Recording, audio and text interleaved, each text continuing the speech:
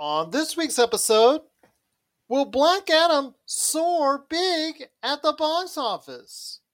Are we taking a ticket to paradise? And what's the controversy with Bayonetta? All this and more as we reach our next stop, the PCC Multiverse.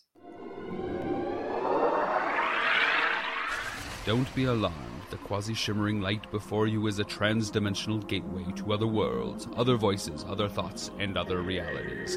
Up feels like down, and down feels like the number 7 on a Wednesday morning. Don't worry.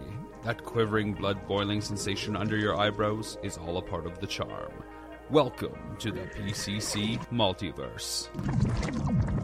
And we're back with another episode of the PCC Multiverse. This is Gerald Glassford from Pop Culture Cosmos, Game Source, Inside Sports Fantasy Football, and the Lakers Fast Break. We truly appreciate everyone out there listening to all of our great shows.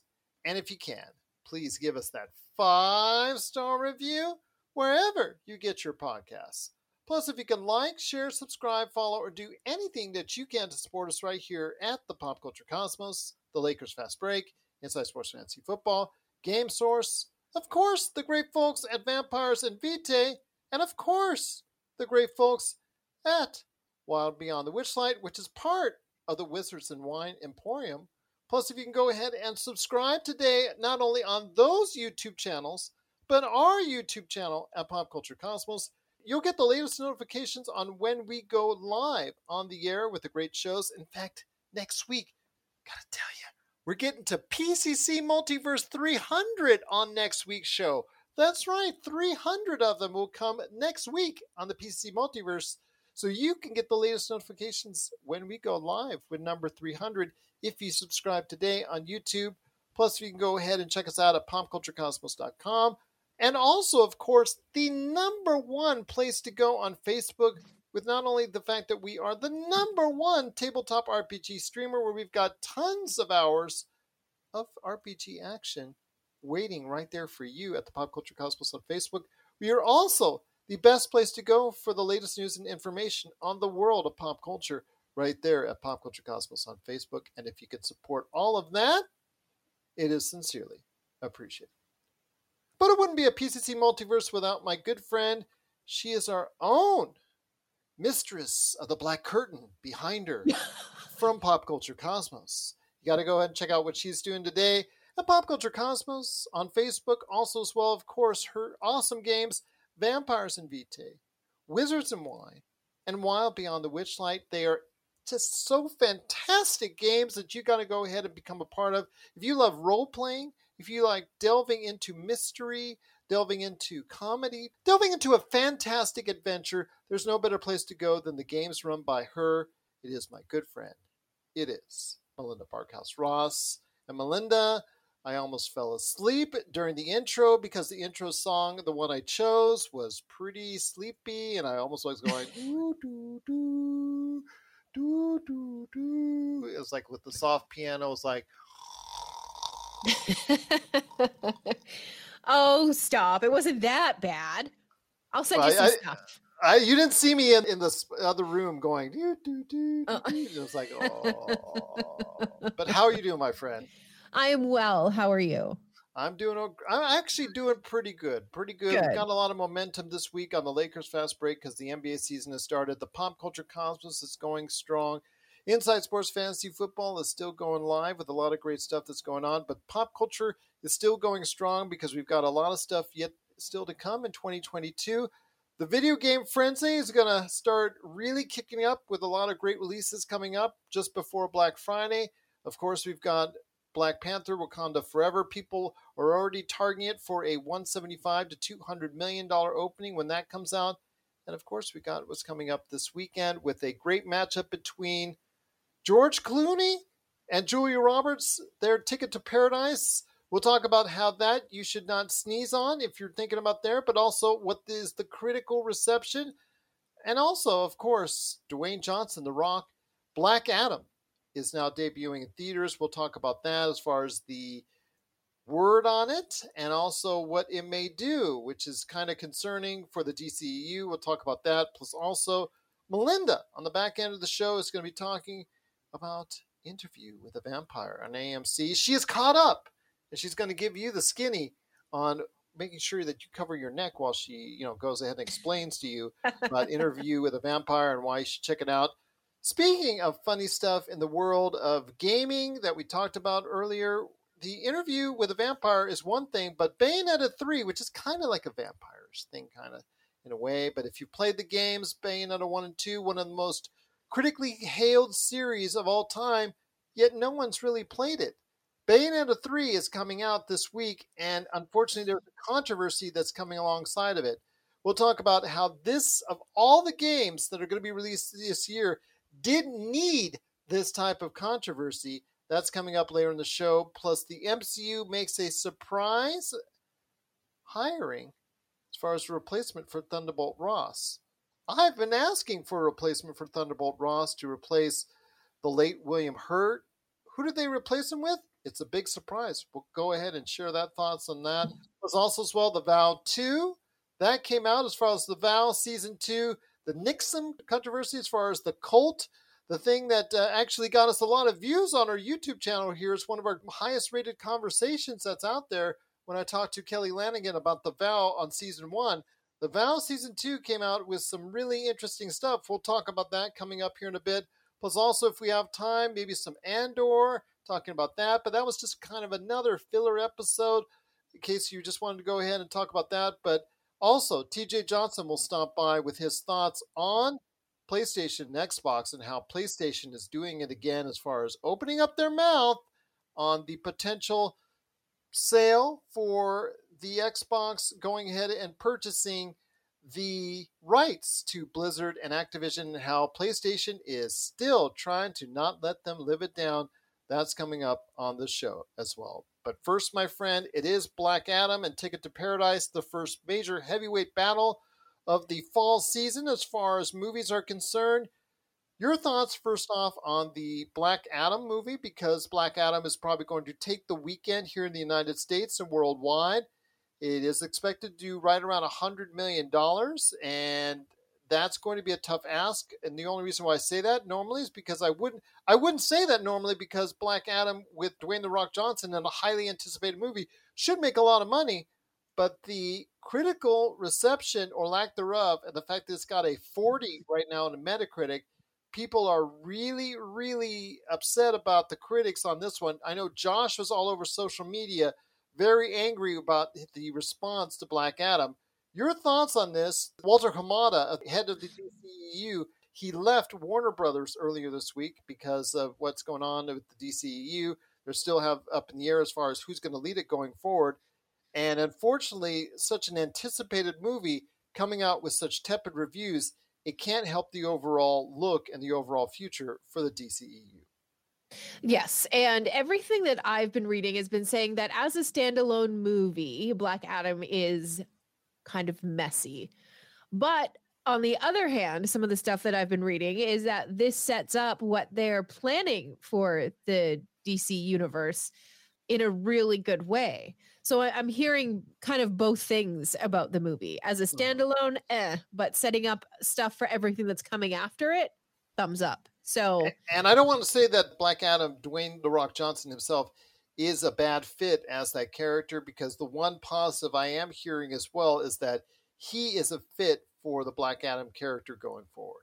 Yeah, absolutely. You know, if this is what is going to kick off the resurgence of DC, and we're going to get a small break from Marvel for a hot minute, then I'm ready for that. I'm okay with that. After the first Wonder Woman movie came out, I haven't been super excited about the stuff that DC has done for their movies. I don't think that I'm alone in that. And it's really too bad. I mean, well, I guess we also had that new Batman movie as well with Pattinson. But yeah, that was pretty good. It was. And yeah, no, I'm excited and optimistic about what's coming after Black Adam. I'm not rushing out to the movie theater this weekend to watch it. That's not a thing that's going to happen. But I am excited to see how this is going to set things up moving forward for DC. Well, I think that this is the best time for them to go ahead and do some work out there for the public on the DCU because you got to remember, She-Hulk just ended their series in season one. That just ended. And not for a few weeks you'll see anything from Black Panther Wakanda Forever because that does not come out until mid-November. So right now is the time for DC to take advantage. I'm just very sad to see the advanced reviews. People are, I know there's going to be something, and some people affected by it. They're going to say, you know what, I'm going to just catch it on HBO Max. I'm just going to wait till it's going to hit this streaming outlet. I'm going to wait until it hits, pay-per-view or something like that. I'm just going to wait until it's not going to be the time where I need to go ahead and see it. I'll just see it casually. I'm very sad for that. I think it's going to affect the upfront a little bit. I still think it's going to win, and still going to think it's going to do a pretty good number, but that also doesn't speak well for it long term for the rest of 2022. Yeah, I agree with you there. But like I said, if this is laying a layer of foundation for DC moving forward, I'm here for it. Yeah, I will give it my time eventually, but it just won't be at the movie theater this weekend. I understand. But the other movie that's coming out this weekend is a movie that's actually already out internationally. It's been out for a few weeks internationally, and that's Ticket to Paradise. Returning the two much beloved stars from decades gone by now, and I can't believe I'm saying that but it is true. Julia Roberts and George Clooney, two of the biggest box office stars of the past 30 years, are once again reunited in this comedy, this romantic comedy that's also their kids are working on their marriage, and then all of a sudden they come back together after a long time away where they try to go ahead and first work against each other, but obviously as it goes through the movie and on these romantic comedies they will ultimately come together. And it has worked so far internationally. It doesn't matter what the reviews are on it because reviews, Metacritic only has it a little higher than Black Adam at a 51, but that doesn't seem to matter to international audiences because it scored pretty good as far as internationally, because I think that those stars relate to an international audience. I think it'll find a tougher audience here in the States, but I still think it's going to do pretty good, at least for the first couple weeks with Ticket to Paradise. Yeah, absolutely. And, it'll be nice to have something lighthearted that isn't going to take itself too seriously. Wait, you mean Halloween Kills doesn't do it for you? Yeah, right. That looks like a nice romantic comedy between Michael Myers and Jamie Lee Curtis. Yeah. I mean, there's something to be said for that. But if that kind of romance isn't what gets you all excited to go to the movies, this one will probably do the trick. Plus, it's always good to see Julia Roberts and George Clooney on the big screen together. They have incredible chemistry. You can tell that they are just lovely friends. And, all of that true admiration and respect for each other really does come through on the big screen. So it's a movie that I would absolutely give some of my time to. Well, I mean, as well as my cash, but the time is the big thing for me. Absolutely. But I expect pretty good returns for Ticket to Paradise. Overall, internationally, absolutely, it's been scoring very well. Here in America, I'm not so sure it's going to do outstanding. I think it's going to do okay. I just think that this will be a telling sign if a Roberts-Clooney connection can still work in the States. The States is just, as far as this weird box office mentality that sometimes analysts can never figure out. And I think a Ticket to Paradise will be something that I think that will be, I guess, pretty much a litmus test for this type of movie going forward, because we've seen already this fall movies which we thought might do well. Amsterdam tanked at the box office. That could lose as much as $100 million for the studio. We talked about Don't Worry, Darling, which had all the big name cast, all the big name controversy, and people just after the first week just kind of tanked on it, and that's going to end up losing money. Just seems like I cannot figure out, and a lot of other analysts cannot figure out this marketplace here in the U.S. So I am using tepid reservation when I think that it's going to do okay, but not much more. when it comes to Ticket to Paradise. I really just think Julia Roberts and George Clooney, on the movie poster alone is enough for this movie to do well. I hope so. I hope you're right. And I think that the opportunity to have a good romantic comedy is something that I think a lot of people are open to right now as well. Let's face it, the entire world has gone through a pretty rough couple of years, and having something lighthearted and enjoyable with two people who feel very familiar on screen, I don't think it can miss. I know we will play to an older crowd, and it all depends. This is something that you and I have spoken about before. That older crowd, the over 40, over 50 marketplace, coming back to the theaters, that has been the last marketplace. That and the art, as far as the art movies being able to score big. Those kind of movies have been the last movies for people to actually want to come back and go see in the theaters because of what's gone on with the coronavirus, because of what's gone on with the pandemic. So this, I think, would be a great litmus test, and I hope I'm wrong. I hope it'll do more than okay. I hope it does outstanding numbers this week, and I hope it fares very well against Black Adam, and I hope Black Adam actually for the DC and Warner Brothers, where we just talked about Walter Hamada already leaving his post as the DCEU chief and having nobody right there to replace him, now looks like it's like this boat without someone to steer it right now through the seas and the open waters of the DCEU. I'm hoping that they can take all this chaos aside and actually do well with Black Adam.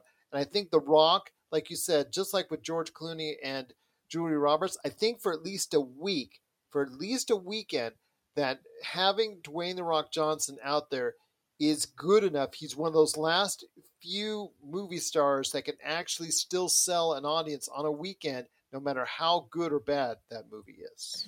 Yeah, I agree with you there wholeheartedly. What are your thoughts out there on Black Adam and Ticket to Paradise? We'd love to hear your thoughts on this because, again, these are two of the higher profile releases of the fall, and we're excited to hear your thoughts on it. Both have not gotten the critical acclaim, but Ticket to Paradise is already doing well overseas. Will both these movies do well here in the States? I am sincerely hoping so, and we'll hear some thoughts with Josh on the Monday show on that because he already has some all over the place on social media.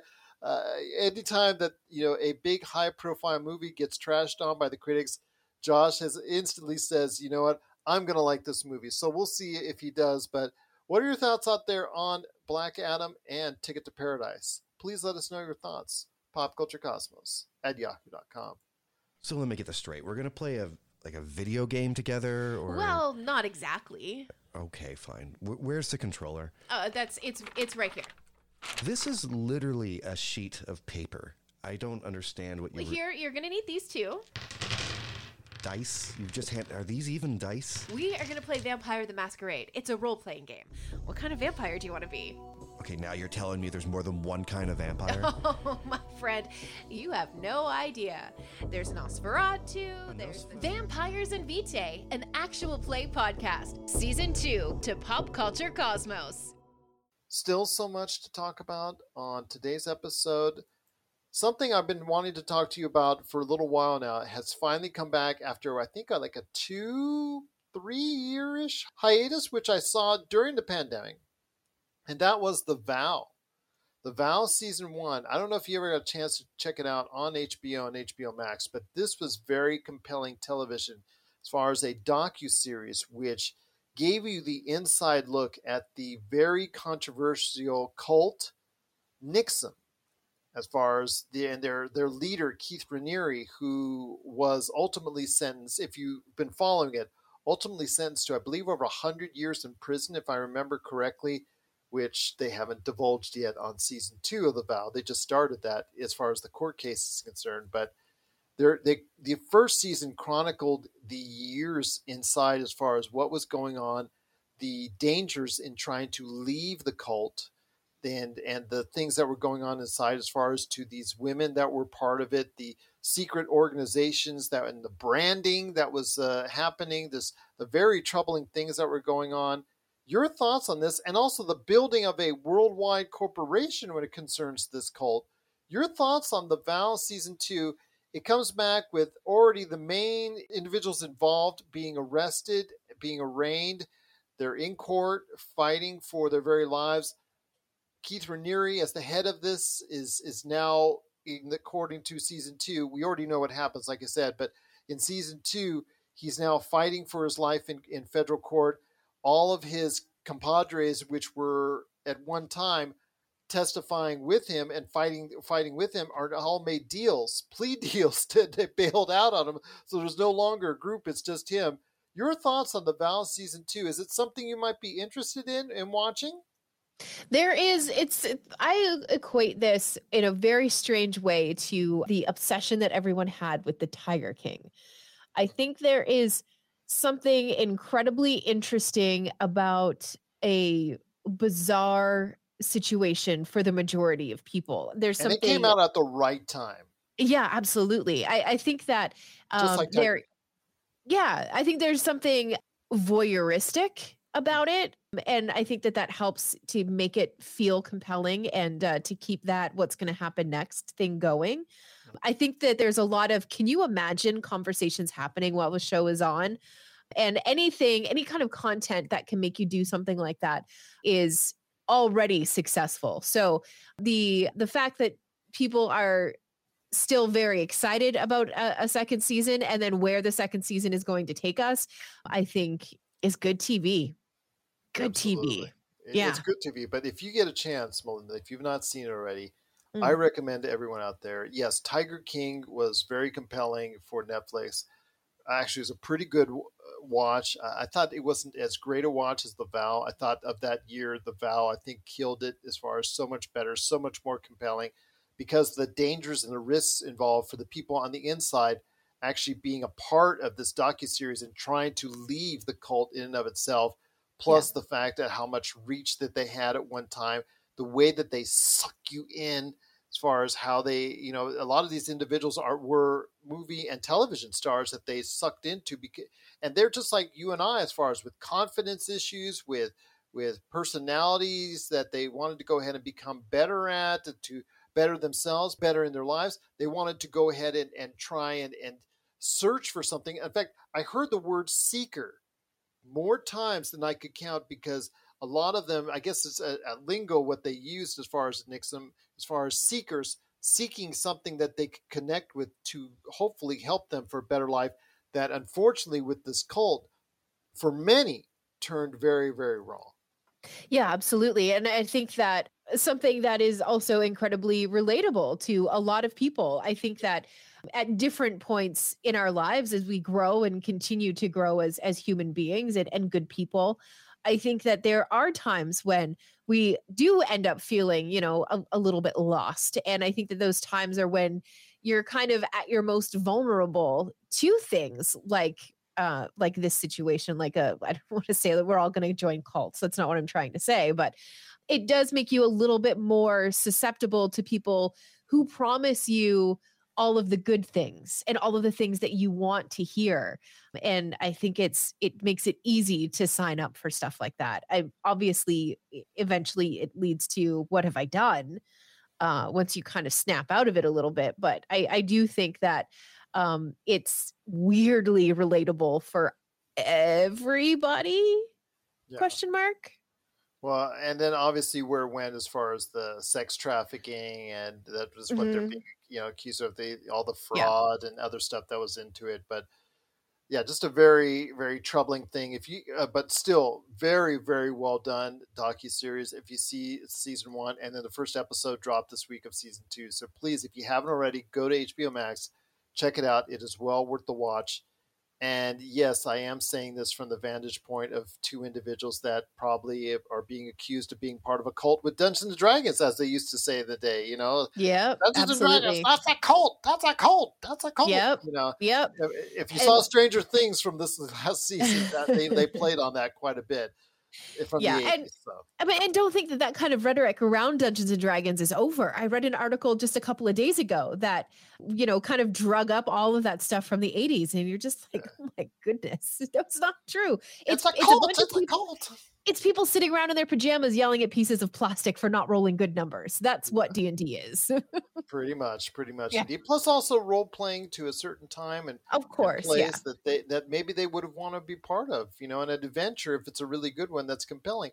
People just like enjoying stories, and that's what D&D does as far as what it does for people when it's a really good story that's being told that you want to be a part of. But I can see the parallels of how you can be drawn into a world of D&D, but what these people were drawn into with Nixon was something much more serious, something that Of they course. committed their life, their Yeah. finances, and so Mhm. much more to that was really just at the time.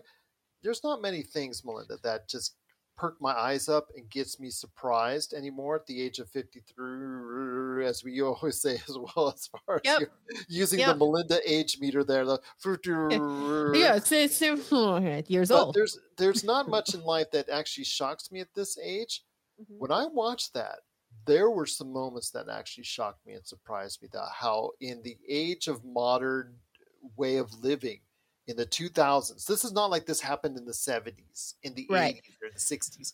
This happened in like 2005, 2010, 2012, 2000, even as late as 2015, this stuff was going on. Yeah. That's what surprised me. And that's what surprised me most. Yeah, and I think that is also what people legitimately find scary about watching shows like that, is that it is very recent. This isn't something that we're talking about that happened 40, 50, 60 years ago. And it's, again, relatable to how you get sucked into these things. And I think that it's one of those things that just about anybody can imagine themselves at some point in their lives being susceptible to and falling into. Absolutely. Says the woman who's running the Vampires and Vitae cult, which you can catch right now wherever you get your podcast. I'm kidding. It's not a cult. But you got to go ahead and check it out wherever you get your podcast. But I want to hear everyone's thoughts. The Vow Season 2 dropped their first episode this week, just starting the trial of Keith Raniere, although it was very compelling to see that they were all going to testify together. All the defendants were going to be unified as a group to fight the government in their trying to go ahead and all the accusations of what went on. But just a few minutes later, in the time that you were watching it, you realize everybody bailed out because they all made deals because they knew the truth that something real bad was happening over the years in Nixon. And if you get a chance to watch The Vow, I will tell you it's worth it. It's not educational in that, but it's just maybe it's a lesson for people out there that they want to be more guarded about what they get themselves involved with, as far as something on the surface that they think is going to help them being something else. So please, if you get a chance, check out The Vow Season 1 and also The Vow Season 2. But if you have thoughts, please let us know. popculturecosmos@yahoo.com. Well, my friend, before we hit the break, and then TJ Johnson right after it, I wanted to go ahead and touch on one last thing, and that the rumor I saw last week, I didn't want to report on as of yet, did come true, and it dropped on Monday, that Harrison Ford will be joining the MCU as Thunderbolt Ross, replacing the late William Hurt. Something I knew that was going to happen. I knew that William Hurt was going to be replaced. It wasn't going to be a situation like T'Challa and Chadwick Boseman, because there's so much affection and love with Thunderbolt Ross and what is needed going forward with the Thunderbolts. You knew they had to find another actor to replace William Hurt. At least he's going to be at the very least, in Captain America 4, The New World Order. Your thoughts on this? I am probably one of the biggest Harrison Ford fans, or as my daughter says, stans that's out there. Right. But at 81, is he too old for the MCU? You know what? We'll find out. Well, the thing is, how much do you need him to commit? With the Thunderbolts, what's the kind of timeline? Hopefully they told him, this is how long we will need you as a character going forward. Yeah, I imagine so. And I think that they're probably approaching it the same way that Star Trek approached Picard. Mm-hmm.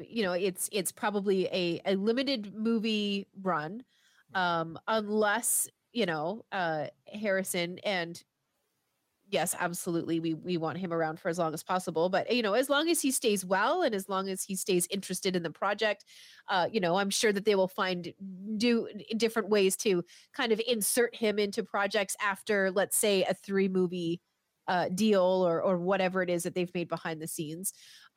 So I think that there's an understanding of the level of commitment, and just like there was with I was going to say Jean-Luc.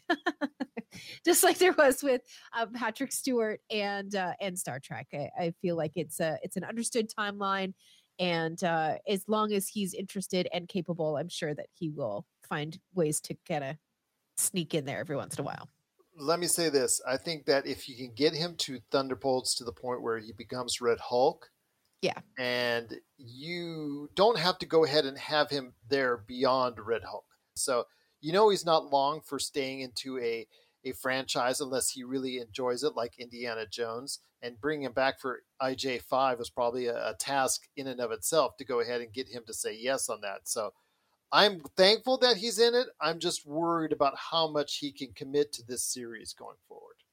Well, like I said, Abe, that's already, I'm sure, hammered out in great detail. And I'm sure it is. Yeah, I'm sure that there's a lot of money involved in this one, and I am sure that back up the Brinks truck. Isn't that how you usually put it? Yeah, we're on the same wavelength. I was going to use that same line after you said that. That's our phrase here. That's our motto right here at the Pop Culture Cosmos. Back up that Brinks truck. Back up that Brinks truck indeed for Mr. Harrison Ford as he becomes Thunderbolt Ross in the MCU. What are your thoughts out there? I know a lot of people were excited for it. I am excited. Again, I'm a Harrison Ford stan, so I'm enjoying it. I'm eager to see what will happen as Harrison Ford starting in Captain America 4, New World Order. But let me hear your thoughts on Harrison Ford joining the MCU as Thunderbolt Ross. PopCultureCosmos at yahoo.com. Action Figure Adventure is back with Season 2, and we're going further than ever before, checking out more toy stores than ever before, and seeing more incredible, iconic, and noteworthy pieces than you could possibly imagine. Once again, Jay grapples with how to build the ultimate action figure auction to support critically and terminally ill kids in need. Along the way, we'll chat about Holy Grail figures, perfect action figures, and showcase some incredible toy collections. Action Figure Adventure Season 2. 7:30 p.m. Eastern on Jinx TV Canada. TJ and I talk at like the weirdest times. Okay, in fact, I think we were talking last night or the other night at like 2:30 my time in the morning. I was just trying to send him a message. I thought it was just going to be there when he woke up, and just all of a sudden he starts responding to me because he's on the East Coast. I'm just like, okay, all right, there you go. And then he hit me up, I think, at another weird time in regards to this, and that was Sony and its recent continuing comments on Xbox as far as the fact that they are not liking it all. They don't care about any of the other transactions that they made. The Bethesda, didn't really make a big fuss about, or any of the smaller stuff as far as the purchases that they made. But when it comes to the beloved Call of Duty, which is the most popular game on the PlayStation platform, which is also the most popular version is the PlayStation platform, they are very mad about Activision Blizzard being, impending a purchase by Microsoft. I also want to add in that it's just come out as far as some heavy rumors from several different outlets are reporting that Xbox tried to go ahead and get permission to put Xbox Games Pass on the PlayStation like they are on Nintendo, like they are on PC, and were refused by Sony. So putting that all into perspective, I want to hear your thoughts on that. If that is true, and Xbox tried to do that, and PlayStation said no, and we hear the thoughts on PlayStation. I try to sound as unbiased as I can. I am an owner of all three of the systems, but I have leaned over the years as far as Xbox, as far as the best value, economic value for people. And I look at it in that sense. So don't say I'm an Xbox stan. Touching on Stan again. Stan. As I've told you, I have a love for Uncharted that knows no bounds. So that's a PlayStation exclusive. But I have said that the Xbox in the previous and the current generation is the best economic value for families out there. Your thoughts on this, my friend? Because, again, it sounds to me as someone who has loved and appreciated Sony and PlayStation so much that you're kind of irritated by what they're saying about Xbox. I am. We understand the war of words and the war when two companies are at war, right? The winners should be the consumers. But what happens is it gets really, really messy. And, we are now in a position where we're much more savvy consumers, right? So we pay more attention to the companies that we're spending money in. We pay more attention to what they're about, their political affiliations, for better or for worse, what their stance are on abortion rights, whatever the case may be, whatever that microcosm is that we're looking through, we're paying more attention to the way companies are responding to it. We're paying more attention to the way companies respond to controversy. We're paying more attention to the way companies conduct their business. So you look at a company like Sony, who has, as far as I can remember, has had exclusive access to certain aspects or certain things about Call of Duty. They've had certain wars, certain maps, certain modes, certain blah, blah, blah, blah, blah. There have been numerous upon numerous of benefits, if you will, to playing Call of Duty on PlayStation. So for them to talk about, and for them to go so far as to talk about how terrible it's going to be for the business for Microsoft to acquire Activision, which also has Call of Duty and other entities under there, but the only one that seem to be worried about is Call of Duty. It's really childish. The fact that they've put forth such a paltry effort in regards to trying to combat Game Pass, so they try to combat Game Pass with their own version of whatever it is they're calling it. It's not really doing what everybody was expecting it to do, having no day one releases except for Stray. They had Stray day one with it, so that was something, I guess. It's just very telling that they're spending way too much time worried about what Microsoft is doing. Microsoft is being very clear. We're here to provide value. As you already mentioned, you're going to get the best bang for your buck with the Microsoft console. There's no getting around that. And the fact that they've actually tried to go ahead and put Xbox Games Pass on other platforms says, you know what, we just want you to go ahead and subscribe to the service. If you want to get it on Xbox, that's great. If you want to get on something else, that's good too. That's good too.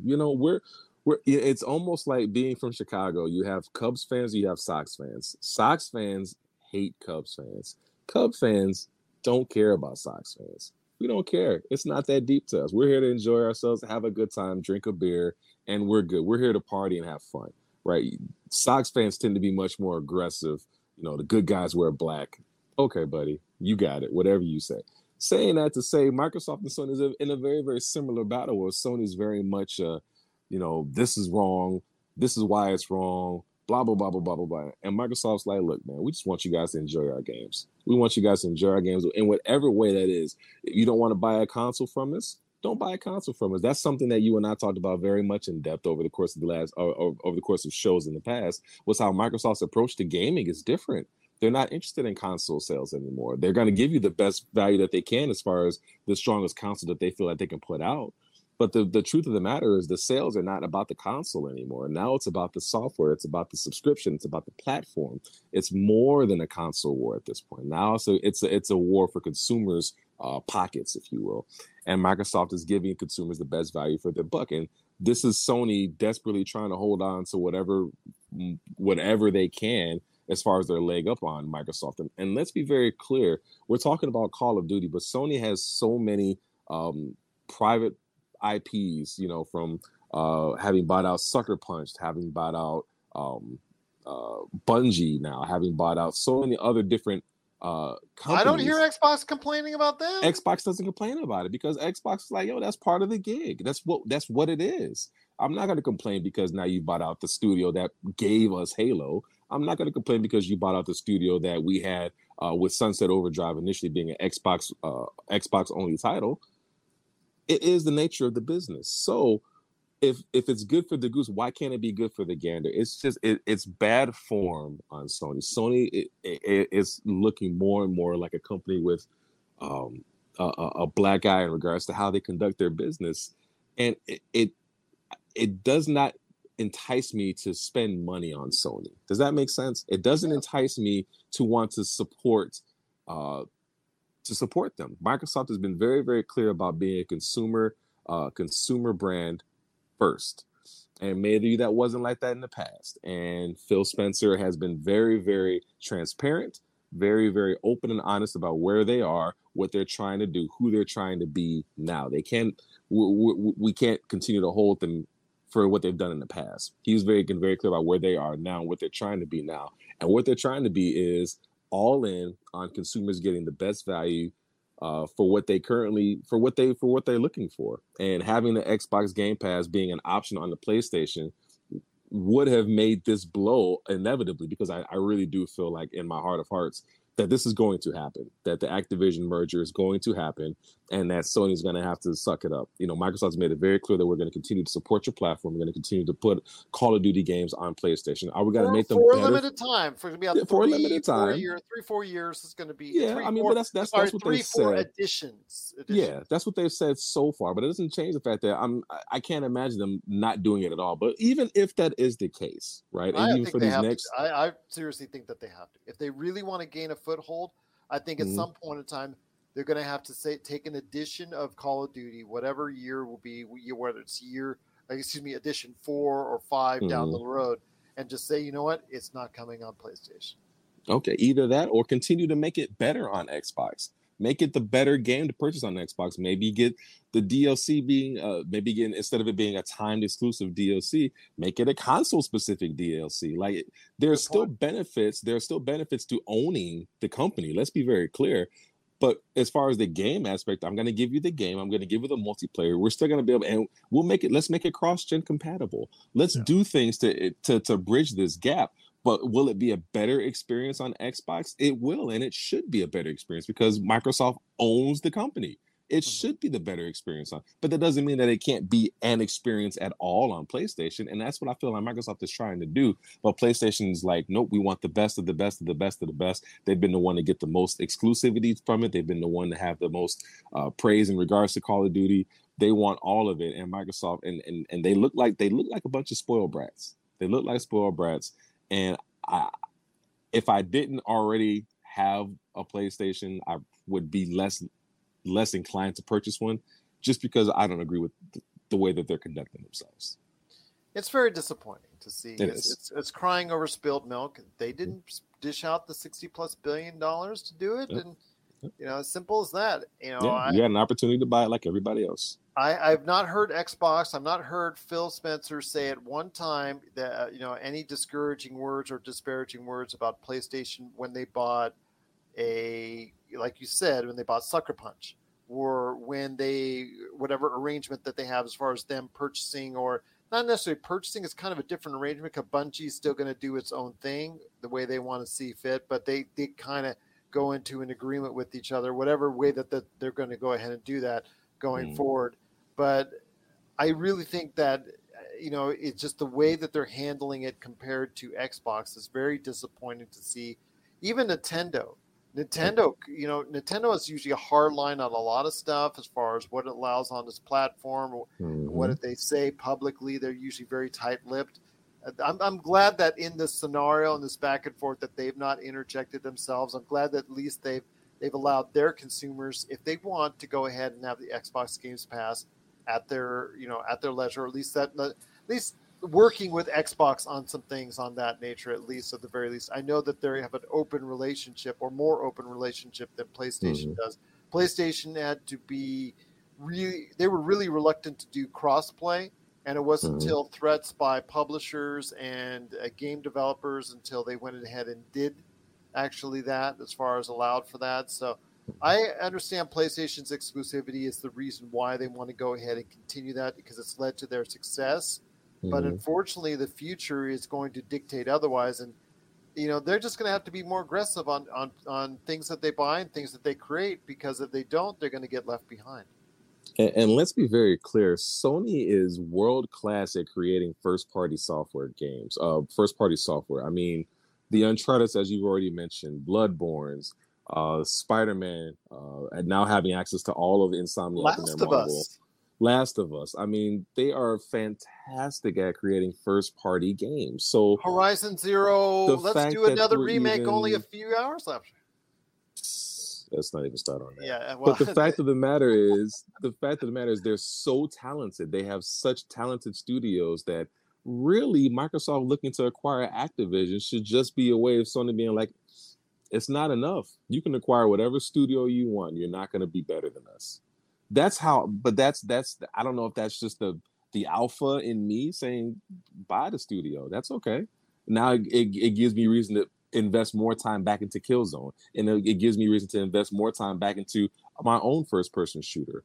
Because you've already proven that you can't beat me with what you have. So you've got to buy me out. Fine. I'd love to see another competition. I'd love to see another Killzone or a Resistance. I'd love to see a return to a Resistance. Another SOCOM, if you will, but something else that's okay with combating against Call of Duty. It's not the be all end all. Yes, we're talking about Call of Duty, and it is a juggernaut of a game. I understand the franchise. I understand what it implies. I get all of that. But let's be very, very clear. It's not the be all end all. You have consumers who very seldom play Call of Duty games. I'm one that just recently started playing back Call of Duty, just with the last Modern Warfare. I haven't played Call of Duty really since the old Modern Warfare from the previous 2 generations. So the fact of the matter is, there are many more things that sway me for a console than Call of Duty. It's going to be more bang for my buck, and Microsoft's ecosystem is better. Sony's platform is strong because of their first party titles. I love their controller. I don't like the fact that their controller already has stick drift, and we've only had the system out for almost a year at this point. I'm sorry, a little more than a year, 2 years. It came out in 2020. Yeah. 2020. Okay, so almost 2 years at this point. We already got stick drift. That's another conversation for another day. Actually, a little more than 2 years. No, it's coming up on 3. Is it coming up on 3? It's coming up on 3. Ay Dios mío. Where's the time going? Yeah. Point being is that there's more to my consumerism than Call of Duty. And their focus should be on creating the best possible content, creating the best possible plan to attack Microsoft and their Game Pass, because that's the real threat is Game Pass. Forget Call of Duty, forget the Activision buyout. The real threat, as it stands, is Game Pass. That's what their focus needs to be on. And them trying to do with this tiered system is cool, I guess, but it's not the same. And consumers know it's not the same. So you're not focusing your attention where it needs to be. The console wars are becoming closer, right? The console sales are starting to pick up as far as Xbox is concerned. The gap is starting to narrow between PlayStation and Xbox in regards to consoles sold. But the big thing that that's the real key that we've talked about before is subscriptions. And that's where Microsoft is just killing them. So Sony, you need to get your act together, man. It's not that deep. It's really not. No, man. Again, yeah, absolutely. Couldn't have said it better myself. But if anyone out there has thoughts on the current situation with Sony and Xbox and the console wars and the fact that Xbox actually wants to evolve beyond that, but the resistance and backlash to that, obviously with the impending purchase of Activision Blizzard and the fact that someday that PlayStation owners and PlayStation users may not have a Call of Duty sometime down the road, not right away, but sometime down the road as a possibility, irks Sony to no end. Your thoughts on this whole thing, please let us know. popculturecosmos@yahoo.com. If you're in the Las Vegas and Henderson areas and are looking to buy, sell, or trade the best in classic or current video games and pop culture collectibles, there's no better place to go than Retro City Games. From Xbox to PlayStation, Nintendo to Atari, the great crew at Retro City Games provides the best place to go for all your gaming options. Stop by their 2 awesome locations in Henderson and also the Las Vegas Strip, or follow Retro City Games on Facebook and Instagram for all the latest deals and new items. Without a doubt, there's no better place to go for your gaming needs than your friends at Retro City Games.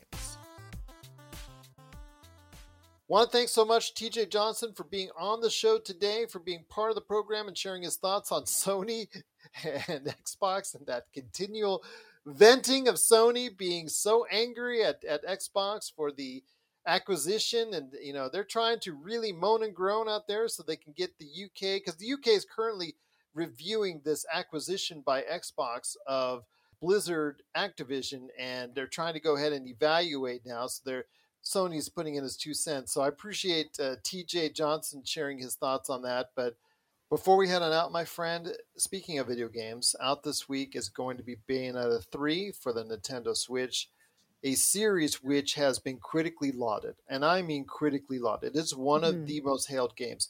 It is something that if you weren't a gamer and you were asked, what are some of the best overall series on Nintendo platforms? You would say, of course, Zelda. You would say, of course, Mario. You would say, of course, maybe Metroid, or you would say maybe, of course, something like Splatoon. All solid IPs, all great IPs, but one of the highest rated IPs with their first two games that have come out on these systems, the Wii U and I think the Wii U, and then after that on the Switch was Bayonetta 1 and 2. And those were, for a long time, just exclusive games on those platforms. They came out to huge critical response, but very few people played them. And with Bayonetta 3 coming out, I don't know what the scores are for it yet. I'm anticipating something really solid to at least really good to at least really very good for it. Unfortunately, the bad has come out of it for a game that really absolutely needs no bad pub, or else there's going to be lost sales. And it doesn't need lost sales for a game that doesn't sell very much, because voice actress Helena Taylor, who actually voiced the Bayonetta character from the first two games, was not the voice behind the third, because she was offered and actually broke an NDA to tell everybody that Platinum Games only offered her $4,000. So in stepped Jennifer Hale, which we all know from Mass Effect and so many other games. She's she's probably the preeminent female voice actor in the industry. But your thoughts on this? Helena Taylor, who did a magnificent performance and a magnificent job in numbers 1 and 2 for Bayonetta, not in there for 3. They gave her a lowball offer. She went public about it. It's probably going to get very messy before it gets any better. This just doesn't help a critically hailed but low-selling game at all in Bayonetta. It just to me, it's a very ugly situation that's probably going to get a lot worse. Yeah, I tend to agree with you there. And I am fortunate that I have a couple of voiceover clients myself. So I do a very small amount of voiceover work and would love to do more. But the industry isn't what it once was. And those jobs that pay lots of money are few and far between. But hearing that a voiceover actor who has been working on a video game was offered an offer like that is incredibly disappointing, but it's also not super surprising, and it's really too bad, because now you have, a great voice actor who has lost out on a gig because of a situation that was unfair to start with.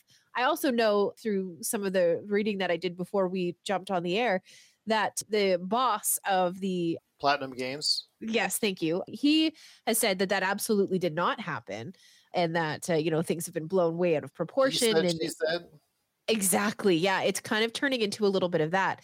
And Jennifer Hale released a statement, and she said she couldn't say much because of the NDA, but she did say that there are a lot of people aside from the people who voiced the characters who've worked on this, and they don't deserve to have all of their work being boycotted because of a he said, she said situation. So I don't know if Jennifer knows more than the rest of us about exactly what happened with Helena, but it's an unfortunate situation. But again, not super surprising. Going to be a killer for the series. This could end Bayonetta for good. And that's something that's tragic, because again, it is up until Bayonetta 3, one of the highest rated IPs on any platform. We're talking a game that in both 1 and 2 have been in the 90s on Metacritic. So it's just disappointing to see this happening to a series that needs as much love as it can get. Yeah, absolutely. And, this may be something that if it wasn't on someone's radar, it's on their radar now. It could drive a little bit of curiosity to see what the game is about. So it may have the opposite effect once things start to shake themselves out. The damage has been done at this point, and it's really too bad when you start to see stuff like this happening. But like I said, it's not unusual news. It's not unheard of for lowball offers like that to come by the way of voice actors. So, yeah, I guess we'll just have to wait and see what really happens with it. It is coming out in the next few days on the 28th. So please just, I don't want to say boycott it because I do want to support the voice actor involved, Helena Taylor, but I also want to support the actual gaming company that makes this because it is a game that needs as much love as it can get. So I'm caught between a rock and a hard place. This sucks, Melinda. This sucks. But you're really not though, Gerald. Like if you have enjoyed the games and, if this did or did not happen exactly the way that it has been said by either side, one way or another, anything that you touch, anything that you watch, anything that you look at has something unfortunate attached to it. Just about everything does. So if this is a game that you have loved, I don't think that this is the thing that should force you to stop playing it or stop supporting it or, stop taking part in it. By all means, continue on. But, be aware and have this in the back of your mind. And if we hear stuff like this coming up again from the Bayonetta camp, that's going to add a little bit more credence to it. And, at that point, maybe that's when we start to kind of make a decision and make some of those tough calls about not wanting to continue to support it. But for right now, I think until we know more about exactly what happened and we kind of get to the bottom of he said, she said, I don't think that this is reason enough or cause enough to go ahead and pull the plug on it. What are your thoughts on the controversy surrounding the upcoming release of Bayonetta 3? Is it something you're going to bypass and still play the game anyways, or are you going to support the fight that Helena Taylor is having against Platinum Games and deciding not to buy it? Or if you have a Switch, did you even care at all about Bayonetta? And that's the most important thing, because the fact is, if you didn't care at all about the series before, is this going to make you not even care even less about it now? Please let us know your thoughts, popculturecosmos@yahoo.com. My friend, it's been a fantastic episode. You knocked it out of the park as always. 300 is coming next week for us here at the PC Multiverse. I cannot wait. But any last thoughts on any vampire shows you've been watching before we head on out? So because okay, a little bit of history. So in Dungeons and Dragons, there's a character called Strahd who is a vampire, and it's one of the best modules. It's been hailed by people, not just me. Curse of Strahd, The Curse of Strahd, exactly. One of the best modules that you can get for 5th edition Dungeons and Dragons right now. But Strahd was my gateway vampire into the world of Anne Rice. It was Strahd who led me to Anne's, which was so strange, and what a weird way to go about it. But as soon as I discovered Anne Rice and Lestat and Louis and Marius and Pandora, and the list goes on and on and on, I was hooked. So with the unfortunate passing of Anne Rice, I'm still super sad about it. I'm thrilled to see that her legacy is carrying on the way that this television show is being done. They've made significant changes to the story. Some of the dialogue is mirrored perfectly to the movie that came out in the 90s with Tom Cruise and Brad Pitt. There's like exact lines that you'll get every once in a while and just like, hey, I know what that's from. I saw that in the theater back in the day. But I've enjoyed the changes that they've made. I'm here for it. I think it's a lovely update to the story is one way to put it, because I believe it came out in like 1979, Interview with a Vampire. But it absolutely is something that absolutely deserves your attention and absolutely deserves your time. Definitely not a show for children. I will let you know that. The way that Game of Thrones is not a show for children, neither is this. Let me just put it that way. But you've enjoyed your time with the series so far. Oh my gosh, it's so good. And it's beautiful to look at. The characters are tragic and broken and powerful and beautiful. It's so good. Please give it some of your time. It deserves it. It really does. Once again, that's Interview with a Vampire. You can catch it today on AMC. And again, Melinda, just so great to have you here. Looking forward to next week when we're talking 300 on the PC Multiverse. Also on Monday's show, Josh and I are going to be talking about the results of Black Adam. He has a lot to say on that, especially with the critical advance.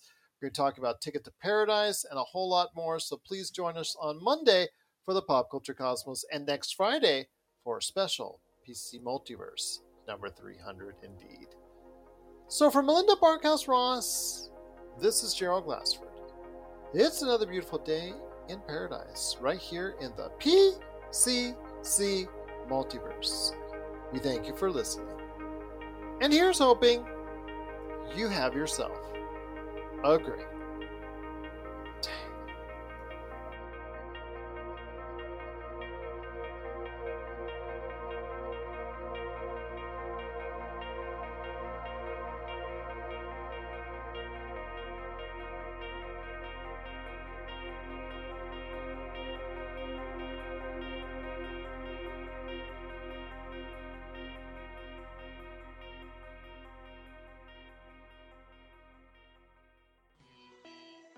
You're listening to a Weeby Geeks Network podcast.